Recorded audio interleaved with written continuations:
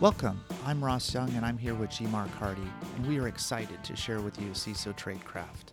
Just as a quick background in case you haven't heard our show before, CISO Tradecraft is a podcast designed to help folks in the information security community learn the techniques, methods, and technologies in the industry.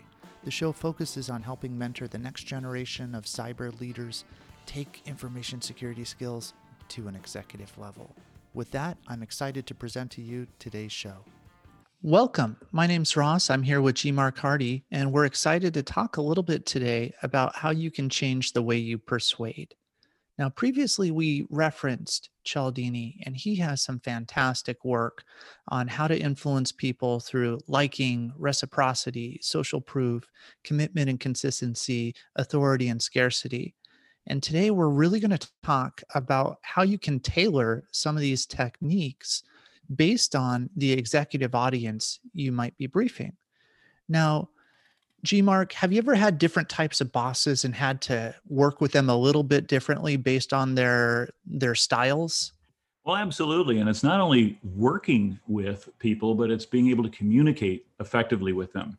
So as a career naval officer, one of the things that we used to talk about is that at the Pentagon, you have one of two jobs. If you get assignment to the Pentagon, you're a general officer or you're an action officer. Basically, you're drinking the coffee or making the coffee. You're receiving the briefings or delivering the briefings.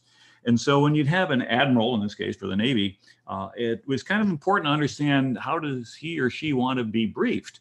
We used to talk about how fighter pilots who have to make split-second decisions, if you're going to brief them, it's good to have big primary colors and things such as that, like red is good and red is bad, green is good. If it's green, go play golf, sir. If it's red, we need to do some work. And to a large extent, for those senior leaders who didn't want to get into the details, that was absolutely fine. They trusted you with it. However, if you were dealing with an executive who, for example, was a career nuclear submarine officer, it would be horrible if you were to go ahead and try to brief that officer. Well, hey, green is good, go play golf, sir. It's like, no, wait a minute, I want to see data, I want to see numbers, I want to see resources, et cetera. So in addition to being able to influence people through a number of different skill sets, it's really important to not be monolithic about your approach. Rather, it's incumbent upon us as security leaders who have to influence organizational leadership to adapt our communication styles to better match the way that our target audience, in this case, executives up to and including the board, are expecting to hear from us. Exactly. I love how we can use this to tailor our message. We need to tell people what they need to hear in a way they're willing to hear it. And we're going to talk through a couple of different types of executives. And this came from an article in the Harvard Business Review by Gary A. Williams and Robert B. Miller, and it's called Change the Way You Persuade. In this article, they identify 5 different types, and we're going to start with the first one called charismatics. Now, they define charismatics leaders as accounting for about 25% of all the leaders that they polled. They're easily intrigued and enthralled by new ideas, but experience has taught them to make decisions based on information, not just emotions. So these are the types of people that you're talking to are very enthusiastic, very talkative, know how to lead a boardroom and being very captivating. Those charismatic leaders that just naturally have a lot of people follow them. People like Richard Branson or Lee Iacocca. I'm sorry, Yeah, Lee Iacocca from Chrysler. Yeah, he was the driving force. And of course, like Herb Kelleher, the late Herb, who unfortunately just passed away, but he was a gentleman who started Southwest Airlines with kind of a vision on the back of a cocktail napkin and grew it into America's largest airline. Yeah. So when we're talking to these folks here who need results and proven actions, and they're going to watch the clear focus to make sure the presentation you're giving them has that focus, what might be some tips we'd want to use on this, G. Mark? Well, if you think about it, charismatics get people to follow them because they're able to paint a very vivid vision. They are able to rally people's emotions because they say, hey, I want to be part of this. This is great. And so all that excitement that they're able to go ahead and create is often transmitted to others. But we want to be careful here because there might be a diode in place, so to speak. For those who are familiar with electronics, diodes allow current to go one way, but not the other. If you're trying to persuade a charismatic, you got to be careful not to kind of get caught up in that excitement, okay? And so in a way, we want to allow that individual to own that excitement element. So maybe you slightly undersell those areas that you think might be interesting to that particular leader. You just acknowledge that they're there, because what's going to happen? You've been able to present merely on a factual basis. It's not the emotional charge. That leader is going to grab that emotion and say, hey, I want to go ahead and run with that. And typically somebody who's this emotionally excited about things is not going to give you a long attention span. And so what you might find is over a couple of iterations, they're going to begin to think, hey, wow, I got a great idea. Here's what I found in general, and not just for charismatics, but for people. If you lay out an idea with a conclusion, then it's there to be argued with. But if you lay out a logical step of decision-making, of logic, and then leave the last step out, let the other person arrive at that on their own intuition. So, hey, then we could do this, at which point they own the decision, and they're much more likely to follow it, because as Ronald Reagan had said, you can get a lot of work done if you don't care who gets the credit. Yeah, I love that inception idea that we're presenting here of how do you provide it so that it's clear, easy, and focused. We're essentially fighting the urge a little bit to join in their charismatic excitement so that we can still preserve our ideas through simple, straightforward ways of using visual aids to really benefit and help them. Now, there's a different type of leader that they called thinkers. And thinkers account for about 11% of executives who were surveyed. And they are impressed with arguments that are supported by data. They have a strong aversion to risk and be a little bit slow to make decisions. They come to me and I would probably say these tend to be the number crunchers, right? The financial accountants. So they want to know if you're going to do something, it's really important. Very cerebral, intelligent, academic types. And a case point example of this is someone like Bill Gates. And so when we talk to these people who are looking for quality, numbers, intelligent decisions, they're looking for expert proof. What might be some ways that we talk to these thinkers a little bit different than the charismatics we just mentioned? Well, excellent point, Ross. So what we find then is that thinkers, although they're a smaller percentage, they're only about 11% of the population out there, which is kind of the second from the bottom. We'll cover the least common a little bit later. But what you find out then is thinkers want comparative data, kind of like that submarine admiral who says, give me information, give me data, let me go ahead and form a comprehensive decision. Well, that suggests, but does not guarantee, that the person is going to be open to more and more information before finally rendering a decision. So as you said, that these people may be kind of longer to decide, et cetera. Not always. Kind of what's driving the thinkers are a couple things. A strong aversion to risk, as compared to the emotional charismatic who said, hey, let's just go do this and let's see what happens. The thinker is going to say, hey, let's make sure this is well grounded. Also looking to understand different perspectives so that they feel that they've arrived at their decision without any blind spots. And so therefore, what you're going to find then is that if you're trying to present to a thinker, they're going to ask you a lot of questions. And it really, really helps to make sure that you've thought things through. One concept that people tend to do is to say, hey, if I've got to go ahead and give a boss 3 recommendations, I'm going to stack the deck. So we said, okay, well, for dessert, we can have chocolate ice cream, we can have broccoli, or we can have a ground up glass. Well, obviously, there's only one viable answer there. And so stacking the deck like that is not going to help because they're going to see right through it. Rather, what you want to be able to do is provide enough information to say, here's some viable choices, maybe chocolate, maybe vanilla, maybe strawberry, and then some compelling argument that suggests why one might be better than the other. And so what will happen then is that this thinker is going to ask you questions. They're going to seem to kind of move around a little bit. What they're trying to do is probe to see, have you done your homework? And does this thing actually work? And sometimes they just kind of sit there and absorb. I've run into senior leaders where they'll say nothing for a 45-minute briefing.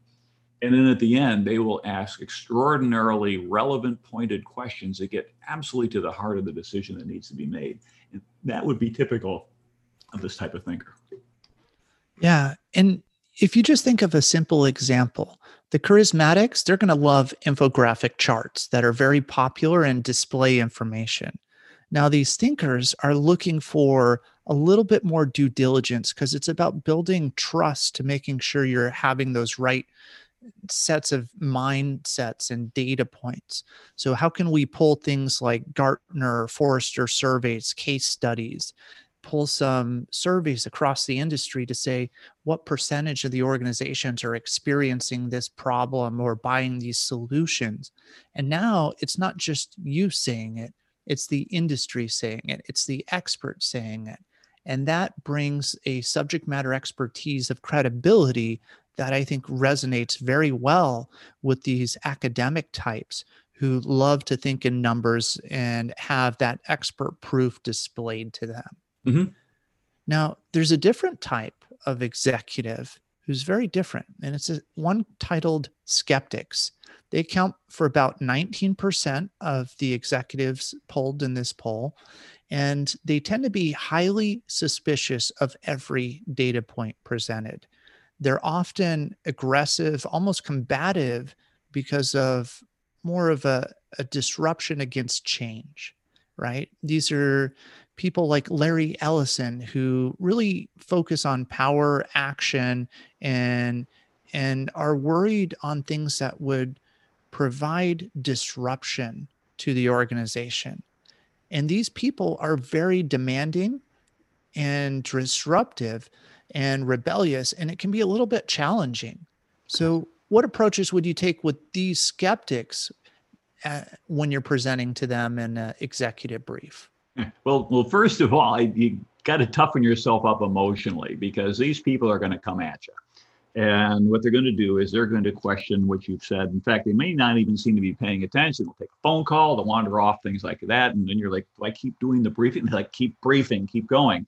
And what's going to happen then is that if they got a problem with you, they'll let you know about it. There's no guesswork with regard to these people. They will confront you and argue with your stuff right away. And so then how do you come in as somebody who is not interacting with this type of skeptic and be able to provide some sort of believable basis? Why should this person listen to you? And it turns out that referential authority is very helpful. That is to say, do your homework, find out who this person trusts, on whom do they rely for advice or insight. Go talk to that individual and try to either get their endorsement or get them to, something that they've said so that you can then reference somebody who's already in their framework of somebody who's trusted. Remember, you're an outsider at this point. They're a skeptic. They don't trust you yet. And so there's going to be a natural inclination to push back. If you can start to link your ideas, your concepts to people that are already trusted, you begin to kind of penetrate into that inner shell. Now, what happens if the skeptic, who is kind of notorious for not taking in new outside information, has a baseline idea that's wrong? And of course, what are they going to do? You challenge them, they view that as a challenge to them personally, and they're going to argue with it. Because let's face it, for the most part, we as humans will spend more time arguing to defend our ideas, whether or not they're well-founded, than we will to open our mind up to somebody else. So how would you do that? In that case, you'd want to give them a way to save face. So if Ross were to come and tell me something like to say, hey, I'm not going to go ahead and get rid of my antivirus because I know that Microsoft cannot defend itself and we got to keep investing in it. And so what you might want to be able to do if you think that it's an incorrect, like let's say your proposal is to say, hey, if we go to E5 and Microsoft Windows and our Office environment, that we're going to have all these protections. So instead of just saying, well, boss, you're wrong, one way to give them to save face is, hey, Are you testing me? Are you just trying to, did you just lay that out as an idea? Because as I think we're both familiar with, Microsoft's more recently has done this, this, and this. You give them an out. You don't confront them and say, you're wrong, you're stupid, but you got to break them of that or disabuse them of that basis. So give them a way out of it by either saying, hey, are you testing me? Or is this just a challenge to see if I really have done my homework? Great question, boss. I love the way you did it. But as we know, and off you go. And so it's they want to move forward with kind of groundbreaking ideas, but they really want to make sure that they can trust the people they're doing it. And once they do, they'll make decisions very, very quickly. Yeah. So this building a relationship of trust with this individual is going to be so key. And I loved your point of how do you get into a referral relationship? See who that person listens to in meetings, right? If and what you're going to find is people typically do two things. They're either going to find someone who's like them and get that kind of mirroring, or they're going to find someone who's so polar opposite that really completes them. So maybe you're really good at driving strategy and having the vision, but you like a Steve Jobs kind of person, but you need that Steve Wozniak who's really in the technical to make things happen. Mm-hmm. Or you're really good at driving the vision, but you don't understand the money behind it. So you're going to talk to someone as a deputy who completes you by bringing those finance and resource discussions that you may just find boring. And so as you look to see who those leaders trust, who they're asking questions to and observing, and then using those influencers as recommenders for you, you're going to overcome the skeptics. And I think that's a great approach. Yeah, and again, a caution with the skeptics. Don't go for broad ideas, visionary, hey, someday we'll get this. Be as specific, as discreet as possible. Something that's a tangible plan they can look at and say, I see it, and I want to do this, this, and this. Love it. Now, here's the biggest audience of executives. They're called followers. And they say followers account for about 36% of all executives surveyed, and they make decisions based on how similar choices were made in the past and how other trusted executives have made them. They're very risk adverse. And this is one where you can see you don't want to take any chances. Sometimes the guy who stands out gets fired, right? Especially if things go bad. So that's why there's such a large amount of followers.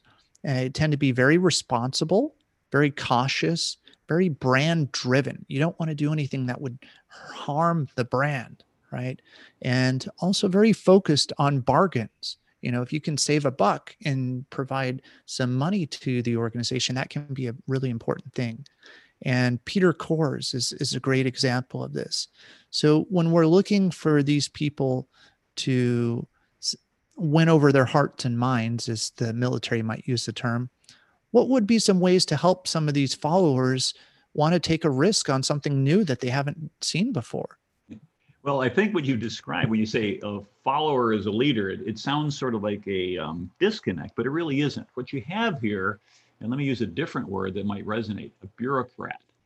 Now, not necessarily all the time, but if you think of a bureaucrat, what do we think of? We think of a risk-averse person who really wants to just fit in with the organization, doesn't embrace radical change, wants to just ensure the status quo continues. Because, well, if the status quo continues, their job continues, and they get their paycheck and they can go live their lives. And so from that perspective, if you think about it from that way, what's going to drive somebody who we classify as a follower? Who, by the way, again, based upon this survey, suggests more than a third of the leadership out there would classify into this. And in some cases, depending on the organization, could be a whole lot more. First of all, understand that they're not going to make independent decisions. They're not going to say, I want to be innovative. I want to be the first to do stuff. That's scary. If we think about financial institutions, for example, we look at things such as cryptocurrency. I mean, why didn't Bitcoin come out of JP Morgan Chase or Citibank or Bank of America or any of the major financial institutions? Because the culture there tends to be a little bit more risk averse. And so in this particular case, you can almost categorize organizations by the type of career paths that people succeed in, or vice versa. And so, how do you compel somebody? By showing them that other people are doing it, and they're doing it successfully, and they're doing it with lower risk.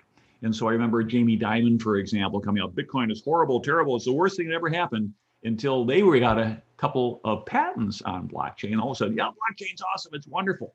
What you're seeing then is the concept to say you've got to go ahead and prove that any idea that you want is a fairly low risk, that it's been successful, and it has worked for other people. And so this is how you compel, is by being able to show use cases, by being able to do reference cases, by demonstrating that others have achieved success doing this. And actually, if they choose not to do this, they're going to be left out, left behind, and then potentially vulnerable. Yeah, I think that's a good approach, right? And I would boil it down to two key things. Piloting, right? Where has somebody piloted an initiative within the organization that actually was successful, that you can tell this bureaucrat or follower type leader that I think we should apply it here because it has a lot of opportunity to grow. And then the second piece I would say, besides piloting, is a consensus driven. They don't want to be the one to stand out because that's the nail that gets hit. They want to be the ones that say, well, everybody in the room, in this council, in this executive board agreed to it. So I'm willing to take this risk because we're in it together. There's no risk if they come up with something unique and on their own when it's a board or a council who agrees to it.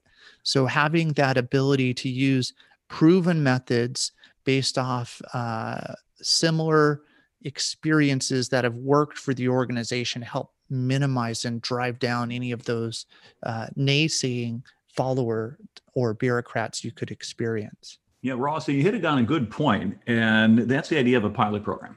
So one of the things when you're dealing with people who are risk averse, managers, you say, hey, boss, can we do this as a pilot? A pilot suggesting there's no commitment long-term, it's a limited in scope, and therefore it's a lot less risky. Can we do a pilot program? If it doesn't work, we'll abandon it.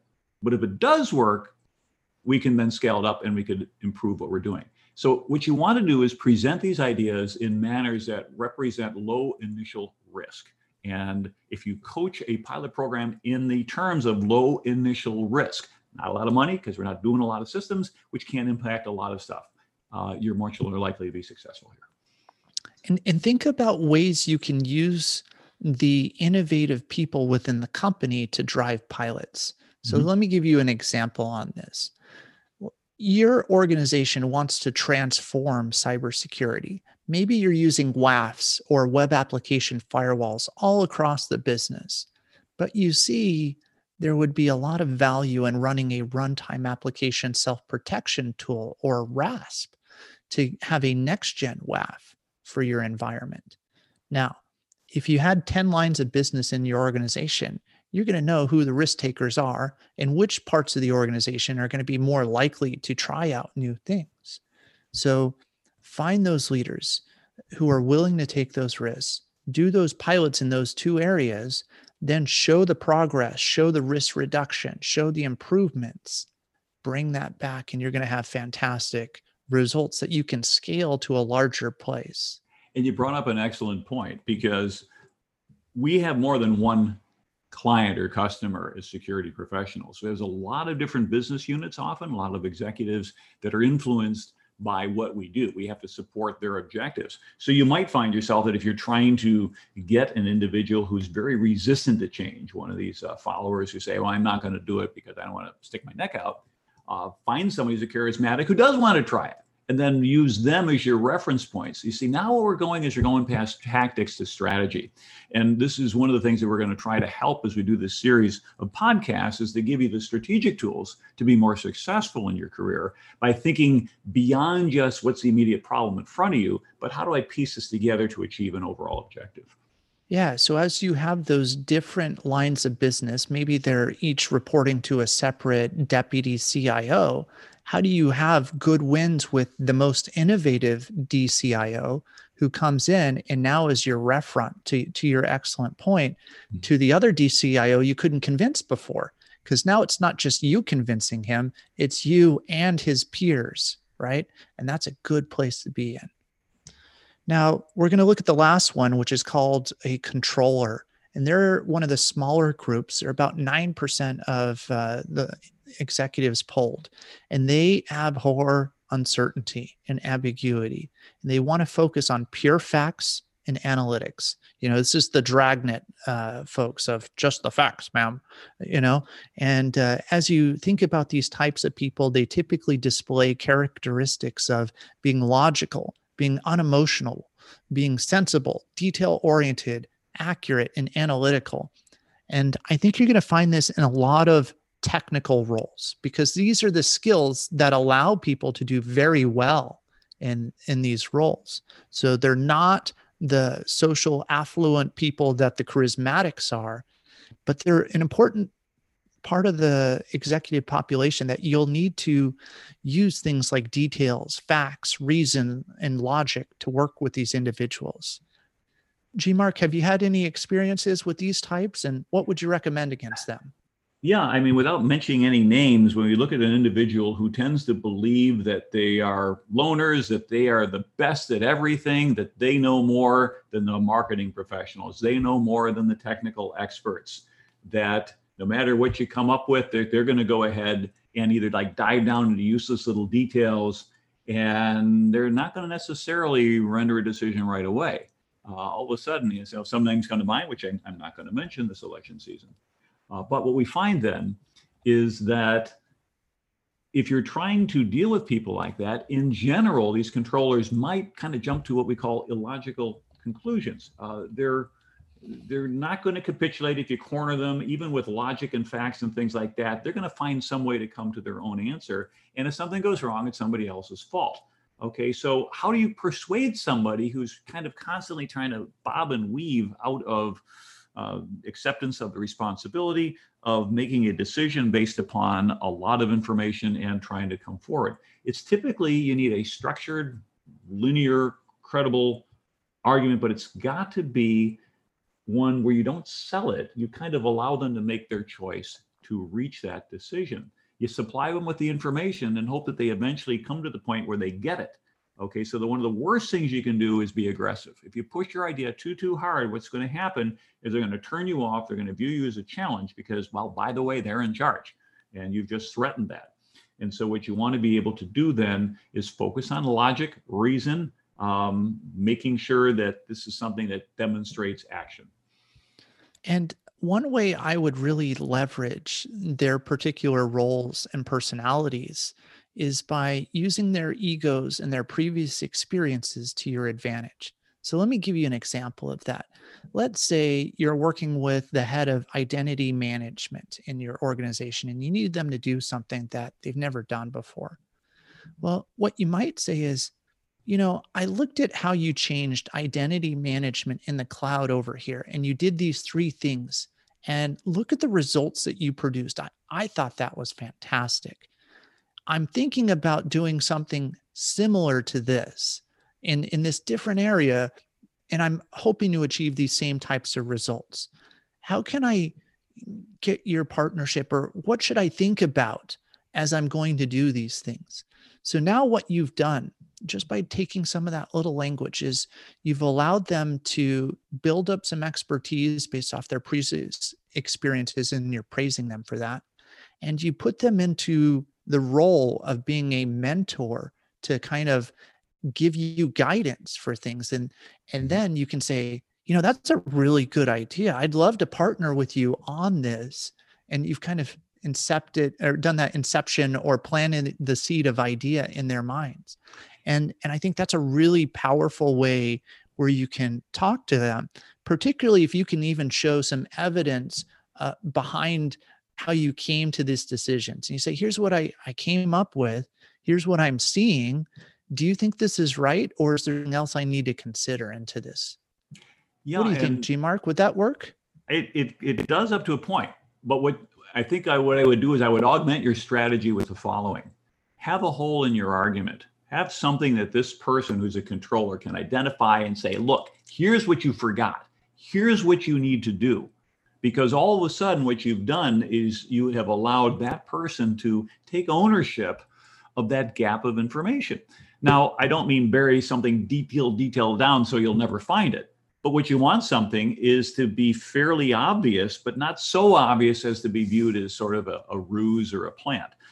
Let this individual who's more focused on being in control spot something. Because another element that tends to be with respect to that is these people tend to have internal fears about lack of success and lack of things, but they're not going to share them. They're not going to tell anybody what they're afraid of. And so the chance to go ahead and take control over something that they know has already worked someplace else, as you had said, this worked here, can work here, but leave something out of your plan, allows them to then jump in and then go ahead and say, well, hey, if you do this, this, and this, then you're going to be able to make it work. And all of a sudden you satisfied that risk aversion because, hey, you're not asking them to jump on something that is going to be dangerous to them because they've already shown that it worked, and you let them be in control. What a great idea. I love that because that really enforces their ability to take that leadership and mentor role and then guide what they view as a flaw. And then you build off of that now that you've had a little bit of a nibble or a buy-in, right? Yeah, people, it's interesting. I mean, we kind of look at the Dilbert-esque, if that's a word, pointy-haired boss, which we kind of look at and say, wow, this person is kind of a parody of management.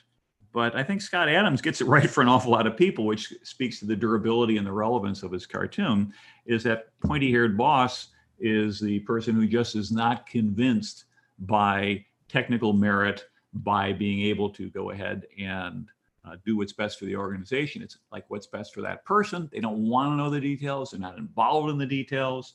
One of the ones that I loved from years ago when he went to Wally and he said, hey, my laptop is locked up. Can you fix it? And Wally fixes it and hands it back. And then he tells Dilbert, yeah, we gave him an Etch-a-Sketch, right? You just hang it, stick it upside down. Now it's, oh, yeah, we've cleared out your laptop again.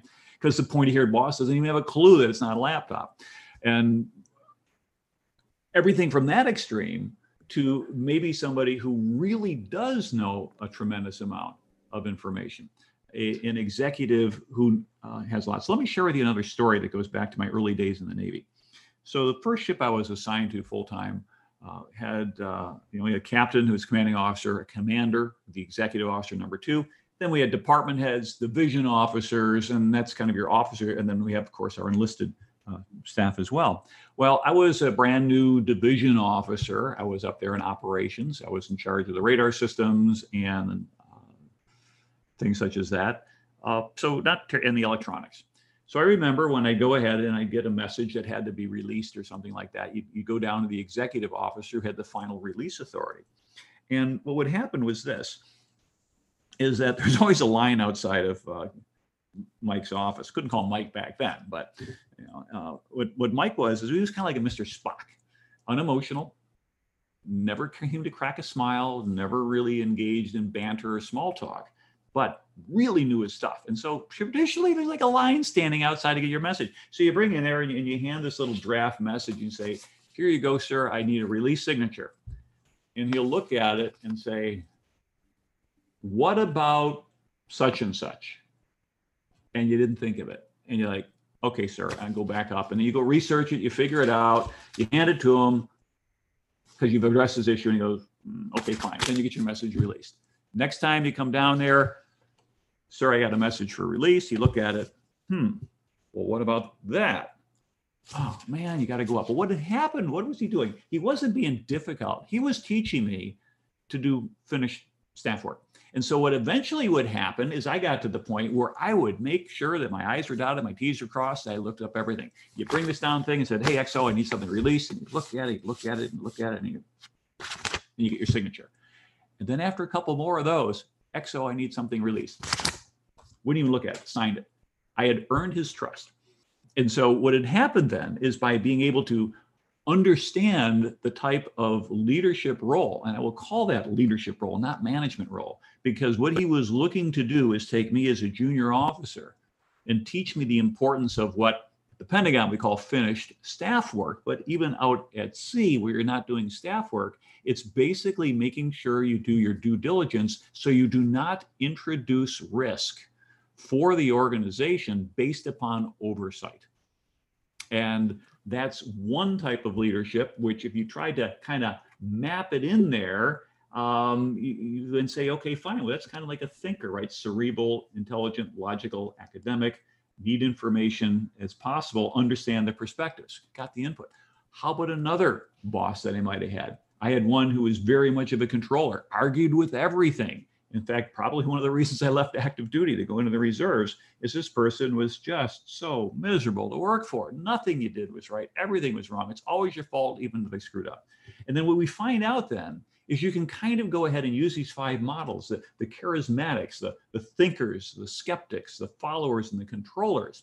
And if we understand these differences that we've been talking about, and then try to map the people you deal with into roughly these categories. Again, they're not nice, clean breaks, but in being able to do so, we start to identify influence strategies that allow us to increase our probability of success by addressing either needs for information, needs for control, needs for being able to go ahead and innovate, or needs to avoid risk.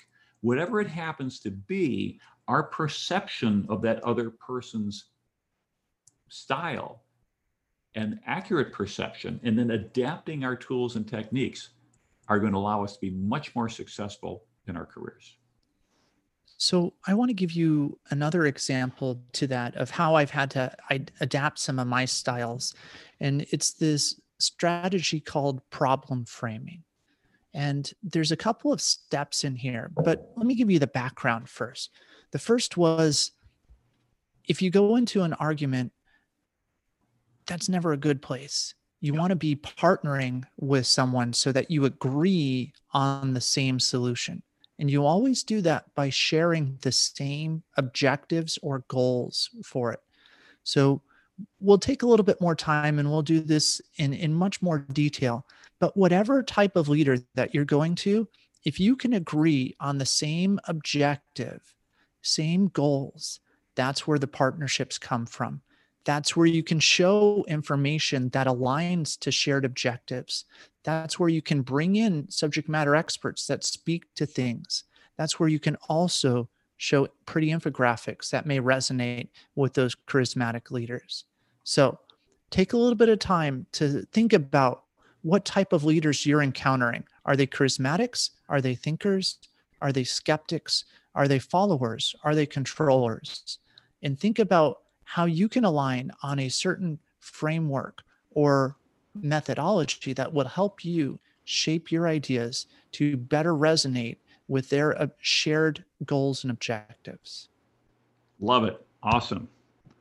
Well, it's been a really interesting talk today. I've loved learning from you, G Mark, and hopefully the listeners have as well.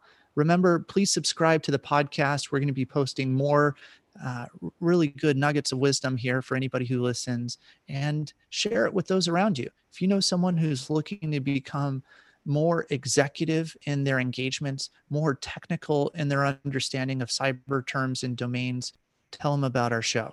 We'd love to have more listeners, and we thank you very much for your time. Thank you, everybody, and I'll talk to you again soon.